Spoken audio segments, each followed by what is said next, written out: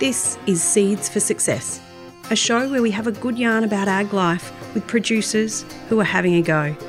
On the show, you'll hear from farmers in New South Wales who are out there battling the elements, making tough calls and getting the job done. You'll get a laugh out of some of their stories and also pick up some know-how along the way. I'm your host, Nerily Brennan. Today, we're sitting down for a yarn with Talla Luton. Talla runs the livestock side of their family's cropping and livestock operation, just east of Coonamble. Talla is a truly inspiring lady on the land. In this episode, you'll hear how Talla has overcome immense adversity, including drought, family issues and fertility challenges, to continue to farm with a bright, positive attitude.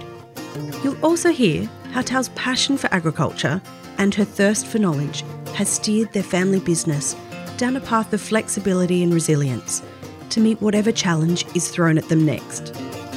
Local Land Services District Vet Jill Kelly caught up with Talla at the end of a long week for a barbecue and this chat. I'm here today with Talla Luton, who's not only a good friend of mine, but she's a really good farmer as well. She's a bit of a lady on the land, and I'm really interested to hear her story about how she's ended up where she is today, kicking ass in a mixed farming operation, the eastern side of Coonamble. Tell me about your farm. So we're a mixed farming operation. We have majority cropping with wheat, barley, chickpea, faba beans, canola. That's what we've got in this year anyway. And then we do a bit of summer crop if we can. Now we sort of have trade cattle and trade sheep pretty much. We'd like to breed a few more ewes, scoping that all out at the moment. And was your heart always in agriculture and the farm? Tell me about growing up. I had a moment there where I was going to become a marine biologist because someone at a roadshow made it sound fantastic. That was about it. I think growing up, just being on the land, I always had a love for animals. I think they got that one from my mum. Yeah, hanging out with Dad and everyone, and Pa especially. Probably Pa took me out when we were really young, always in the ute. And yeah, I think that just... And was there ever anybody in your life pulling you back towards more of a sort of an office or a traditionally female role? I know when I was at school, I wanted to go work on a place and I was told that, that wasn't becoming, and I nearly became a bloody accountant because no one wanted me to be out in a paddock somewhere. I'm lucky that didn't happen, and I think everyone who gets their books done every year is pretty lucky that didn't happen too. But was there anybody who was trying to steer you into a more ladylike profession? Yeah, there was probably a couple. I think the counsellor at school had no idea what to make of me. Like, she just had no clue. I sort of said, I'm just going to go to uni and do something that's ag-based. And she's like, but why? What job are you going to do? I'm like, I'm going to work on a farm and I'm going to grow stuff and feed people. Like, that's going to be my job. And she just, I don't think, ever got that. And so she would hand me a few pamphlets for different courses and things like that. The only other person, which is kind of funny, was my nan was very traditional. I do remember turning back up for a Christmas one year. I'd been up north and I had ripped jeans, and it was where I'd been riding and my spurs were sitting down in my boots, and she said, "Oh, girls these days, they just don't uphold the standards." And I think she was one of the traditional ladies that didn't quite like where my career path was going. Oh, they love sticking it in at Christmas lunch, don't they? Oh, they do. They really do. And so you went up north, and that must have been like just an adventure. And was it just as romantic and picturesque as the Outback magazine makes it out to be? Yes and no. Yes, it is. Like, it was all the fun stuff really happens. Like, you do things that... and go to places which are spectacular. Like, the people you work with is fantastic. It's all the same people with doing all the same thing, all like-minded and all young. So you have a great time. Everyone wants to have a laugh and do fun things. And even when you're working, everything's a bit of a joke, and they get carried on when you have a good stock camp and things like that. There definitely is a lot of hard work.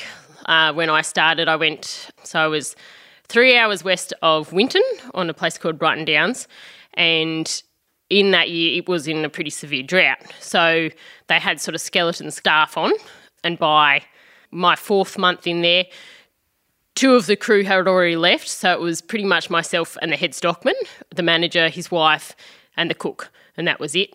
Yeah, it was pretty remote, that place. We weren't allowed fresh milk. It had to be all powdered. I do remember that distinctly, considering I'd grown up with the luxury of having fresh milk and things like that I was like, oh, I didn't even know it was powdered. Yeah, it's not much to ask for, a bit of fresh milk. Yeah, that's right. So that was even things like that, which you just, take for granted. But it was really good. I learnt a lot there because I actually had to do a lot of things that were outside those bigger stock camps.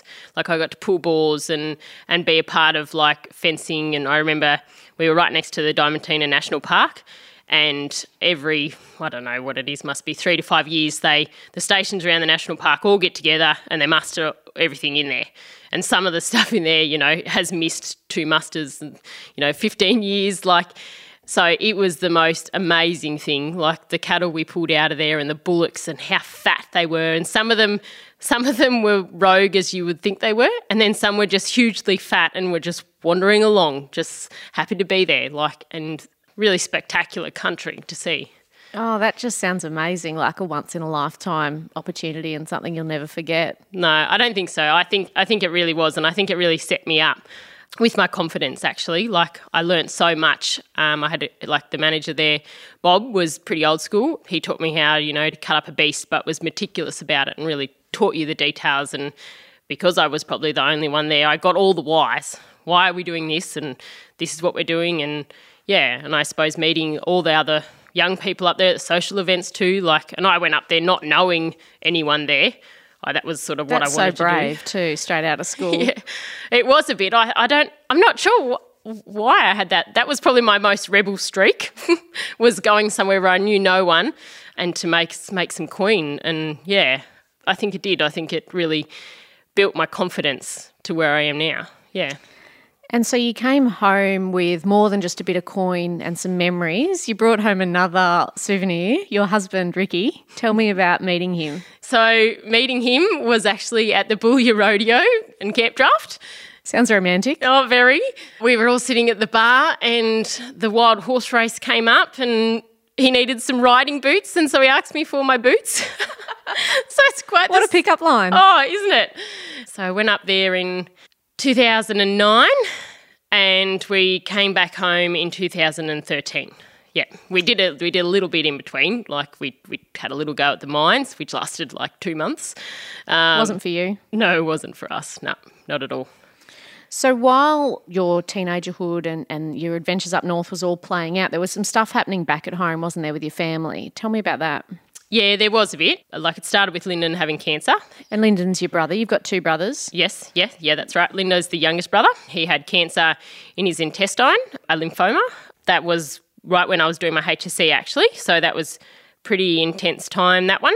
And I remember finishing the HSC, Mum being in Sydney and Lyndon being in Sydney for a good couple of months, and I pretty much left Sydney, went back home with Dad and just worked flat out. And then I was talking about staying and Dad said, no, you need to go. So I went and left then, and sort of Lindo pretty much came good in about March, I think it was. So he ended up actually going well, you wouldn't pick him now. He's 6 foot something, built like a freight train, and he's kicking goals. So and he's back really home good on the farm and runs an ag contracting business as well, and is just recently engaged. So it's a happy ending. That's right, he is. No, he's really kicking goals. It's really hard to tell someone that that's what he went through looking at him. So that is really nice. In 2011, Dad got crook. He also got cancer. They did a biopsy and, same thing, cancer in the brain. When Dad sort of came out of that, midway through 2012 by this time, he had lost a fair bit of his memories. They were sort of skew-whiff.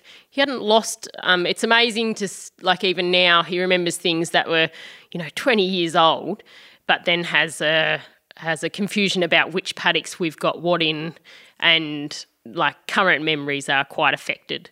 Gradually, he's sort of lost his mobility, so he's pretty steady going now.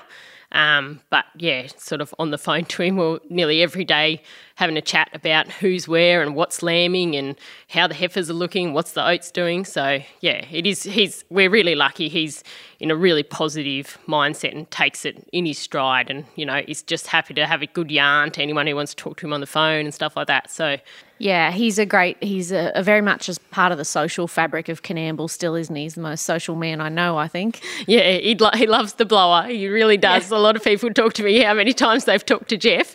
Yeah, no, definitely. And so he's on the other end of the phone and he's sort of providing guidance and stuff, but who's actually out there in the paddock doing the work now? Well, I guess it's pretty much me and Lindo now. When I moved home in 2013, Ricky came back and worked on the farm with us, and then we sort of dived into some rougher years, like the end of 2013 was a bit of a rough year, and then 2014 wasn't fabulous. In terms of weather and dry times. And seasons, we thought they were a bit rougher. We were yet to learn. And then we hit 17, 18, 19. Exactly. That sort of, we started, and then Lindo pretty much finished his HSC. There's no doubt in my mind that from the day Lyndon saw a tractor that he was going to drive tractors. He has had that in his mind, since he was walking. So he was definitely coming back on the farm, and I was really lucky that I got to go away and get that outside experience, whereas Lyndon sort of came straight out of school. But yeah, pretty much I run the stock side of things. Lyndon sort of does machinery maintenance, and then through like all our management decisions, we sort of make pretty much together. We talk through our crop rotations and all that sort of stuff. Finances is I'm sort of taking over that a fair bit more. And then Mum helps out in the bookwork, and Mum's pretty handy. She'll jump on a header or a spray rig if we need her or anything like that. So yeah, we're pretty good. We're a lucky team. And then Nathaniel, the middle son, is down studying vet in Wagga. So yeah, he likes to come home and help out. But yeah, no, it's good. And so do you think that the chain of events with your dad getting sick and things led to you coming home, or do you think you always would have ended up at home and as integrally involved in the place as what you have been? That's an interesting one. We actually did come home in 2010, which was a really wet year. And we pretty much got stuck in the house we were at, had 2 creeks either side, and we got stuck in it for months and months. So it wasn't a great trial run. Back then, I actually clashed a lot with Dad. Like I'm definitely his daughter in that I have all his stubbornness. So there was lots of things where I was, I came back from up north and had all these great ideas of what we should do with the cattle and how we should wean like this and we should do these things. And I remember Dad think like he must have just thought, oh my goodness, she's just got all these ideas. And anyway, so it's an interesting one. I think, yes, in the long run, that was my dream, to come home and be a part of it all. And when I look back on that time, I think maybe that was just me being full of, probably a bit of arrogance and just pushing Dad too hard. When we were up north, we were in not a bad position. We were in a good station. Ricky was working as head stockman. Like, we were on a pretty good wicket. Both of us really enjoyed our jobs. We really loved the lifestyle. We have lots of good friends who are still good friends up there, and it was fabulous. It really is. It's addictive and it gets in your blood up there.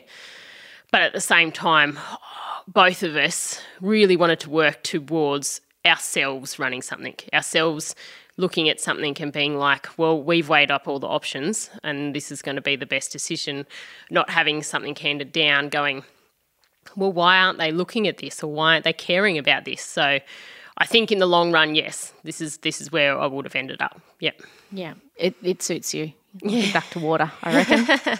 Yeah, sometimes. And so tell me what a day in the life of Talla looks like. What sort of stuff do you get up to? Well, this week is a pretty good example. So we've got a fair bit of stock on crop. So it's a fair bit of checking troughs and things like that. We've got some lambs coming up we'd like to sell them as suckers. So we put them through the yards the other day and put them over the scales. So that was working out who was going, and we've got 400 booked in with TFI that made weight. And then we've sort of got the rest leftovers that we're probably going to lock in for later on in the year. Still got plenty of crop, which is fantastic. And then same thing with our trade heifers, sort of checking them out, seeing what weights they are. They'll be going through the yards in the next couple of months and things like that. We've got some ewes that have just finished lambing that are about to be marked. So it's sort of just keeping an eye on all those things. All the general stuff, I suppose, the maintenance and things. Like, I do a lot of the fences and like fun things like water and fixing up broken pipes, which is never anyone's favourite job. Just helping out, like Lyndon takes over a lot of our spraying for us, so that's good because that's probably my least favourite job. Like the header, like the sewing rig, but not a fan of the spray rig. So it is good, and so I sort of tag in and help out with that, like just carting chemical around and stuff for that. So that sounds like you work in perfectly. You and Lyndon, you fit in, he does the jobs you don't like and vice versa. Kind of, yeah. Like I love to sit behind the mob of stock, whereas Lyndon does not. Yeah, I know. I've turned up out there to look at stock sometimes and Lyndon looks highly unimpressed to be there. Yeah. So, and it is good. Like I sort of call him up when I need him and he calls me up when he needs me. So it works good. And when we come, like we do have our majority of our business is cropping, although we have drastically increased our numbers in our trading stock. Like sowing and harvest is all hands on deck for the crops. So it's pretty good. I definitely enjoy that part. I love getting on the sowing rig and just driving through and just being like, in a couple of days, I'll get to watch this come out of the ground. There's nothing quite like that. It's addictive, isn't it, watching stuff grow? Yeah. Now, I wish I didn't have to ask you this question, but I know being a female in a male-dominated industry that, occasionally I have the raised eyebrows and the crap for, being a female. How do you deal with it? Do you get funny looks or funny comments when you say going to get a tyre fixed off a tractor, or you're going to buy spare parts for something, or you ring up to buy a mob of stock or something? Do people treat you differently, do you think, because you're a chick? Occasionally. I have had it for sure. I think Canam was used to me now. I think people are more surprised to see me in good clothes than they are because they're also used to seeing me in work clothes. But I definitely have it at a few field days and things like that. Most of those people I can pick up what's going on pretty quickly and I'll just move off because, that's their business and that's how they are. I'm not going to change that. But then I have had some old fellows who have been fantastic that have actually gone, as soon as I've sort of started to speak, they've asked a question to gauge what's going on and you sort of answer their question, and as soon as they know that you're serious about they can tell that it's your passion, then they're like an open book and you can have a really good yarn to them. We are newer to sheep than we had breeder cows before the drought, before the 17, 18, 19 drought, and we actually sold them all in the drought and have gone heavily into sheep. We were doing dabbling, I would like to say, before, and now we're much more heavily into that. I think we've got 2,000 ewes on at the moment, so it's quite a swing. I'm still grasping all of that information. Like there's lots of people to ask and that's really, Dad can't remember a lot of things, so I need to be able to ask people and get advice pretty much from all outside sources. So I went to buy some rams and the fellow there's quite an older fellow, very passionate about what he does, and I went there with Ricky, and Ricky's a stock agent, so he started talking to Ricky and like I was just there to come for the drive, and I sort of started asking a few questions, and as soon as he picked up that, oh no, you were the farmer and Ricky was the husband / agent. Yeah, then he was like, oh right, and he could sense it, and then we just had this great conversation, and I got so much out of that. But yeah, like it's like two opposite ends of the stick. It's like people who don't even acknowledge what gender you are and literally just, well, if you've got the passion, I'll give you any advice you want. And then there's the others, and I suppose I don't acknowledge many of them, so I don't know how many exist because I just leave them there and go and talk to the person who wants to talk to me. So, yeah. Yep. There's plenty of challenges, season, drought, finances, the day-to-day gruel of what we do. Yep. But as a female, is there any additional challenges that you face every day? There's a couple. I suppose one thing at the moment that we're probably facing is a few fertility issues, and I suppose it's something I never acknowledged at the start at all. Just thought, it'll be right. We'll have kids and we'll have plenty of them so they can help do jobs. Workforce. Just like we were when we were kids. That was sort of my, the plan, and Ricky and I met pretty young, so actually I just was like, yep, it'll just happen when we want it to.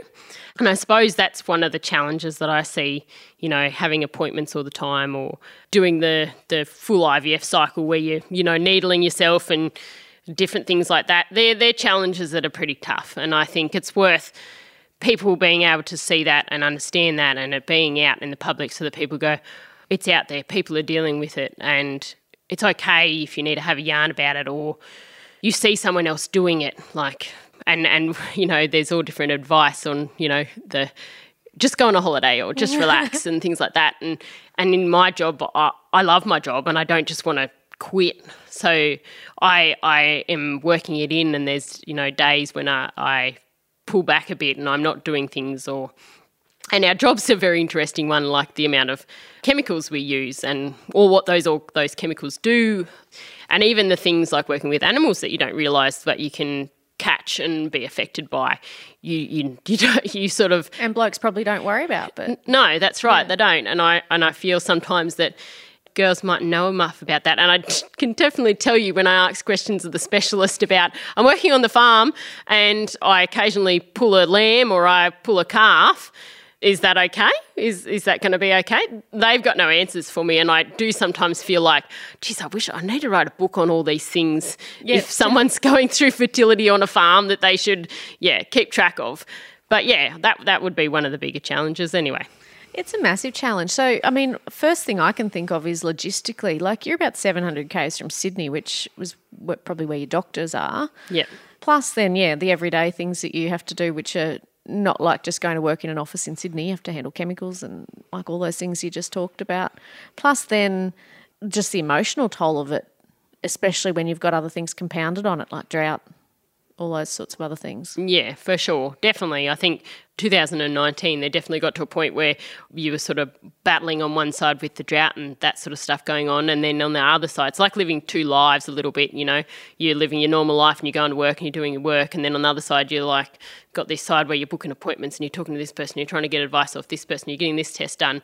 And then you've got to try and fit them into each other. And I'm sure for all those other women going through fertility things in other jobs, it's very similar. But it's quite hard when, you know, when the doctor says, you know, okay, just take it easy, or, you know, just go steady, or relax, it'll happen. And you're like, oh, I've got to go and mark 1,000 lambs. Yeah. Like, how am I going to do that? Harvest is coming up. That's right. And you've got all these, you know, big jobs. And so, and stubborn, thank you, Dad, stubborn streak says, I want to be there and I want to do that because I actually put all my heart into this. So it's quite conflicting. Yeah, and there's probably parts where you just have to go, yep, okay, I need a break now. Yep, I'll need a break from the farm, or I need a break from the treatments. I'm not very good at that, but I'm learning to get better at that. Yeah. Well, thanks for sharing that with us today. It's a pretty brave topic to talk about, but maybe it'll help others by speaking about it. Yeah, I guess that's it. I think if you can be a bit open, if I had someone to ask these questions, that would have been great, I think. So if it helps one other person, or one other person wants to ask me something, I'm quite happy to have a yarn about it. So, yeah. I went on holidays in Broome last year and I got talking to this older couple, and they said to me, oh, what are you doing? I said, oh, I'm a vet at Coonamble. I do sheep and cattle. And the older woman said to me, but dear, do they listen to you? You're a woman. I was horrified. I got up and moved tables. Yeah, exactly. Yeah. No, and that's it. I think even Dad, actually, I remember a moment I came back from the first year away up north, and we were at the footy in town, and we were talking to someone had walked up and they said, oh, how are you going, Jeff? And how are the kids? And he said, yeah, no, good. And he said, how are the boys going? Like, you know, what are they going to do when they finish school? As I was sort of already out of school, so they were talking about that. And he said, no, well, I think Lyndon's he's definitely keen on the farming and he'll be on the farm. And Nat, not quite sure, but he probably be involved in sort of somewhere agricultural animals or something like that. But yeah, no, the boys love the farm. And I remember in that moment going, hello, I'm just here. And I remember pulling Dad up afterwards and saying, Dad, how come you never mention me? I really want to come back on the farm. This is after being away for the year and now working out that's what I wanted to do for my life. And I said, what about me? Why don't you mention me when, you know, you talk about taking over the farm? And he goes, oh, I never really thought about it. The honesty in his face was he'd actually never thought about it. Yeah, it's a mind shift thing, isn't it? Yeah, and it really is. And I can gather that Nanny would probably, like, in that very traditional family, may have been that just pushed upon Dad and him never really linking it together. But I did remember, and from that day forth, to Dad's credit, every time someone would ask, he'd be like, all the kids are going to come back on the farm. Yeah, great. So it is funny how it was set there by someone way back in Dad's mind, and then it took someone to go, hey, yeah. Yeah. Well, hopefully girls like you are changing that for future generations as well. Hopefully. I hope so. Yeah. I know one thing that you do really well is how you've really embraced social media. And you've got a really great Instagram page, Lady on the Land. Yep.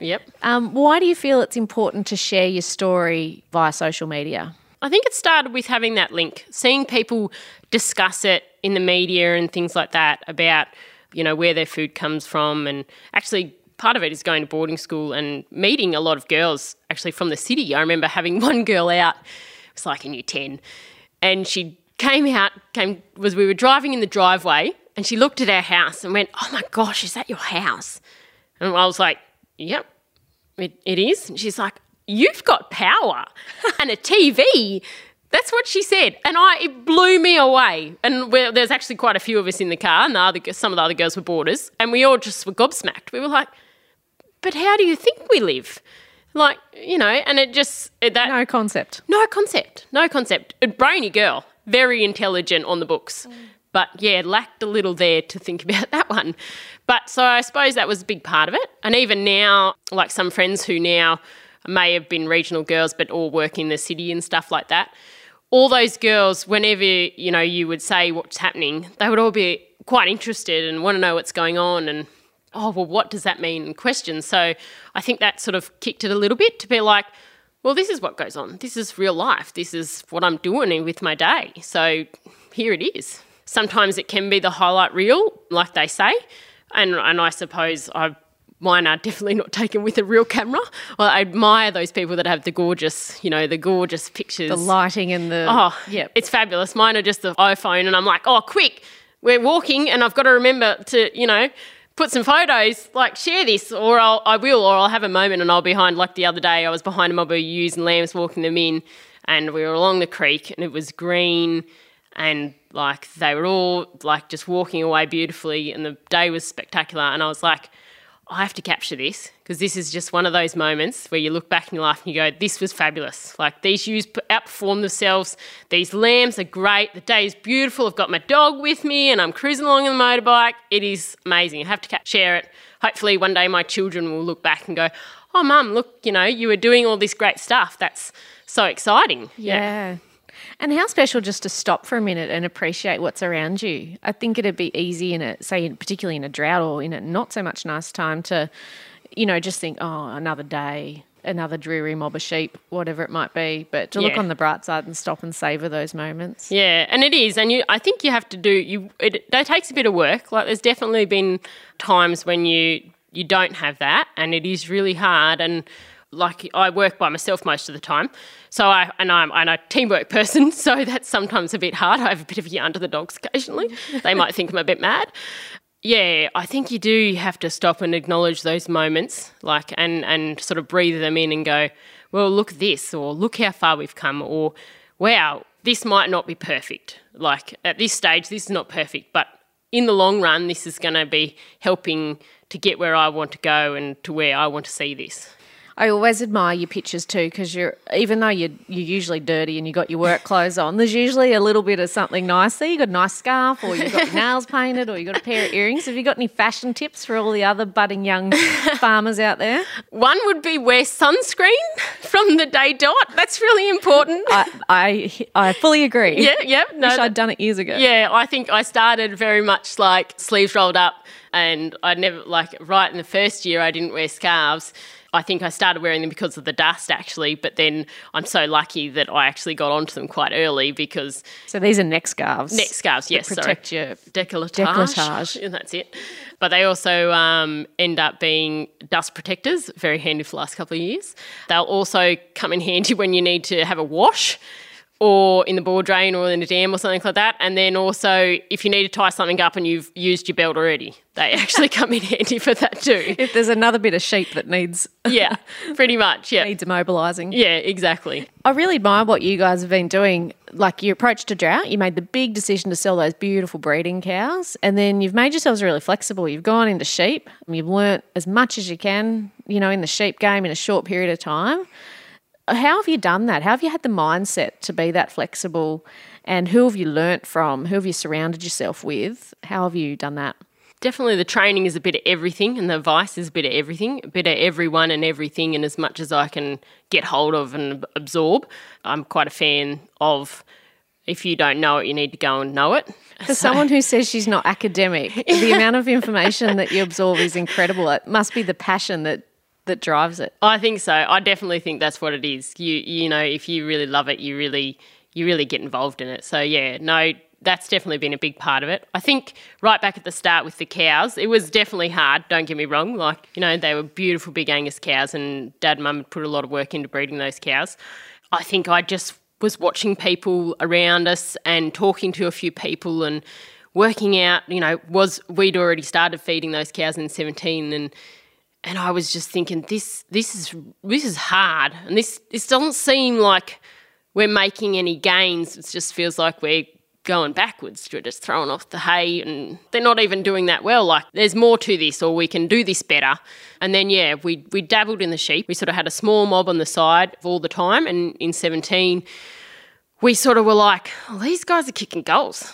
These guys are making this easy, and they're going to produce, they're going to have wool, they're still going to have their lambs, and then we've got a ewe to sell if we need to sell her as well.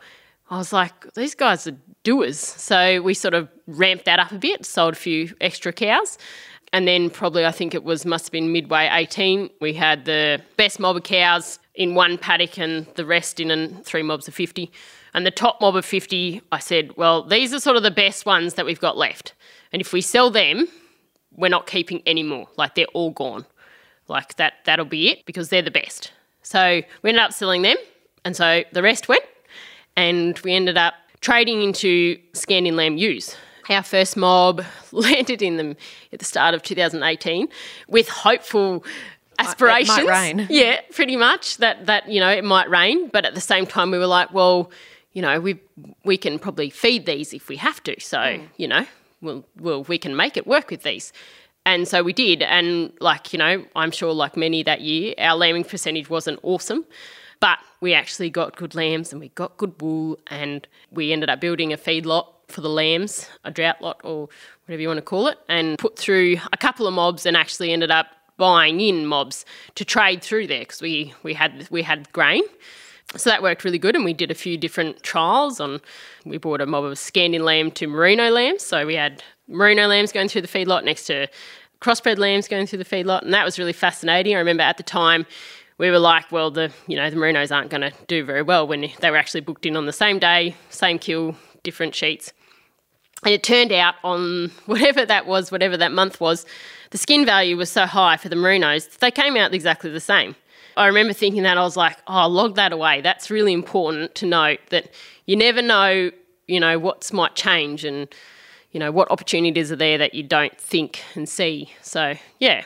Yeah, if you think outside the square, there might be just something there that you can value add and make a buck out of. Exactly. And I think that's sort of, we've looked at a lot of things through the business and gone, oh, well, we need to be adaptable. We need to be flexible here. You know, we've sort of made some bigger changes that look really big and really drastic at times, but we think we've crunched some numbers and from advice and things like that in the long run, actually, it will be better for us. It will work out better for us. It will be better on labour. It will be more effective, more time-friendly and things like that. So I suppose that's what it comes down to, going through each of the scenarios. I'm a bit of a planner. So I have sort of A, B, C, Z, a plan. That's probably a good trait for a farmer, I reckon. Yeah, sometimes. So I do get told I'm a little bit a stickler sometimes on the details. More of those dad's traits, do you think? Yeah, definitely dad's traits on that one. Yeah. So that happens a bit. So I think that definitely helps. Yeah. It's rained, and so what's the plan now? Are you aiming to get back into cows, or are you just going to remain flexible? What's the plan? I think flexible is as our goal.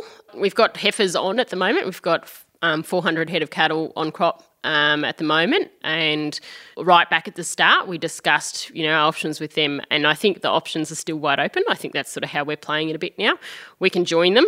Obviously heifers don't get as much as steers do, but at the time they were a pretty good price compared to everything else. They were quite good, and yes, it does help having Ricky as a bit of inside knowledge occasionally. So there was the option to join them, the option to sell them as or a feeder heifer. So you've sort of left yourself in the game with both those deals, depending on what the year did. Like if the year had cut out, well, you're not gonna be joining them. But if the year continues on and people are really looking to restock, they actually might want that empty heifer, or they might want it full of calf. You've got to gauge those things options. a bit. Yeah, that's right. Not right back into cattle, probably. Probably still keep trading and put them on crop. We seem to have pretty good success with that. Seems to be working for us.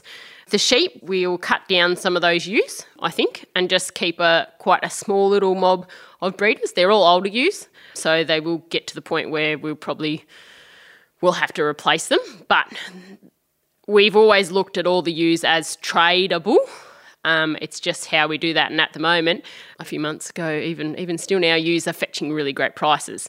Scandinavian lamb, young ones. So we've got some merino ewe lambs hitting the ground. So we either might save them for ourselves or they might be sold in market. So same thing, we just sort of want to have all those options open, each of those enterprises, so we can go which way.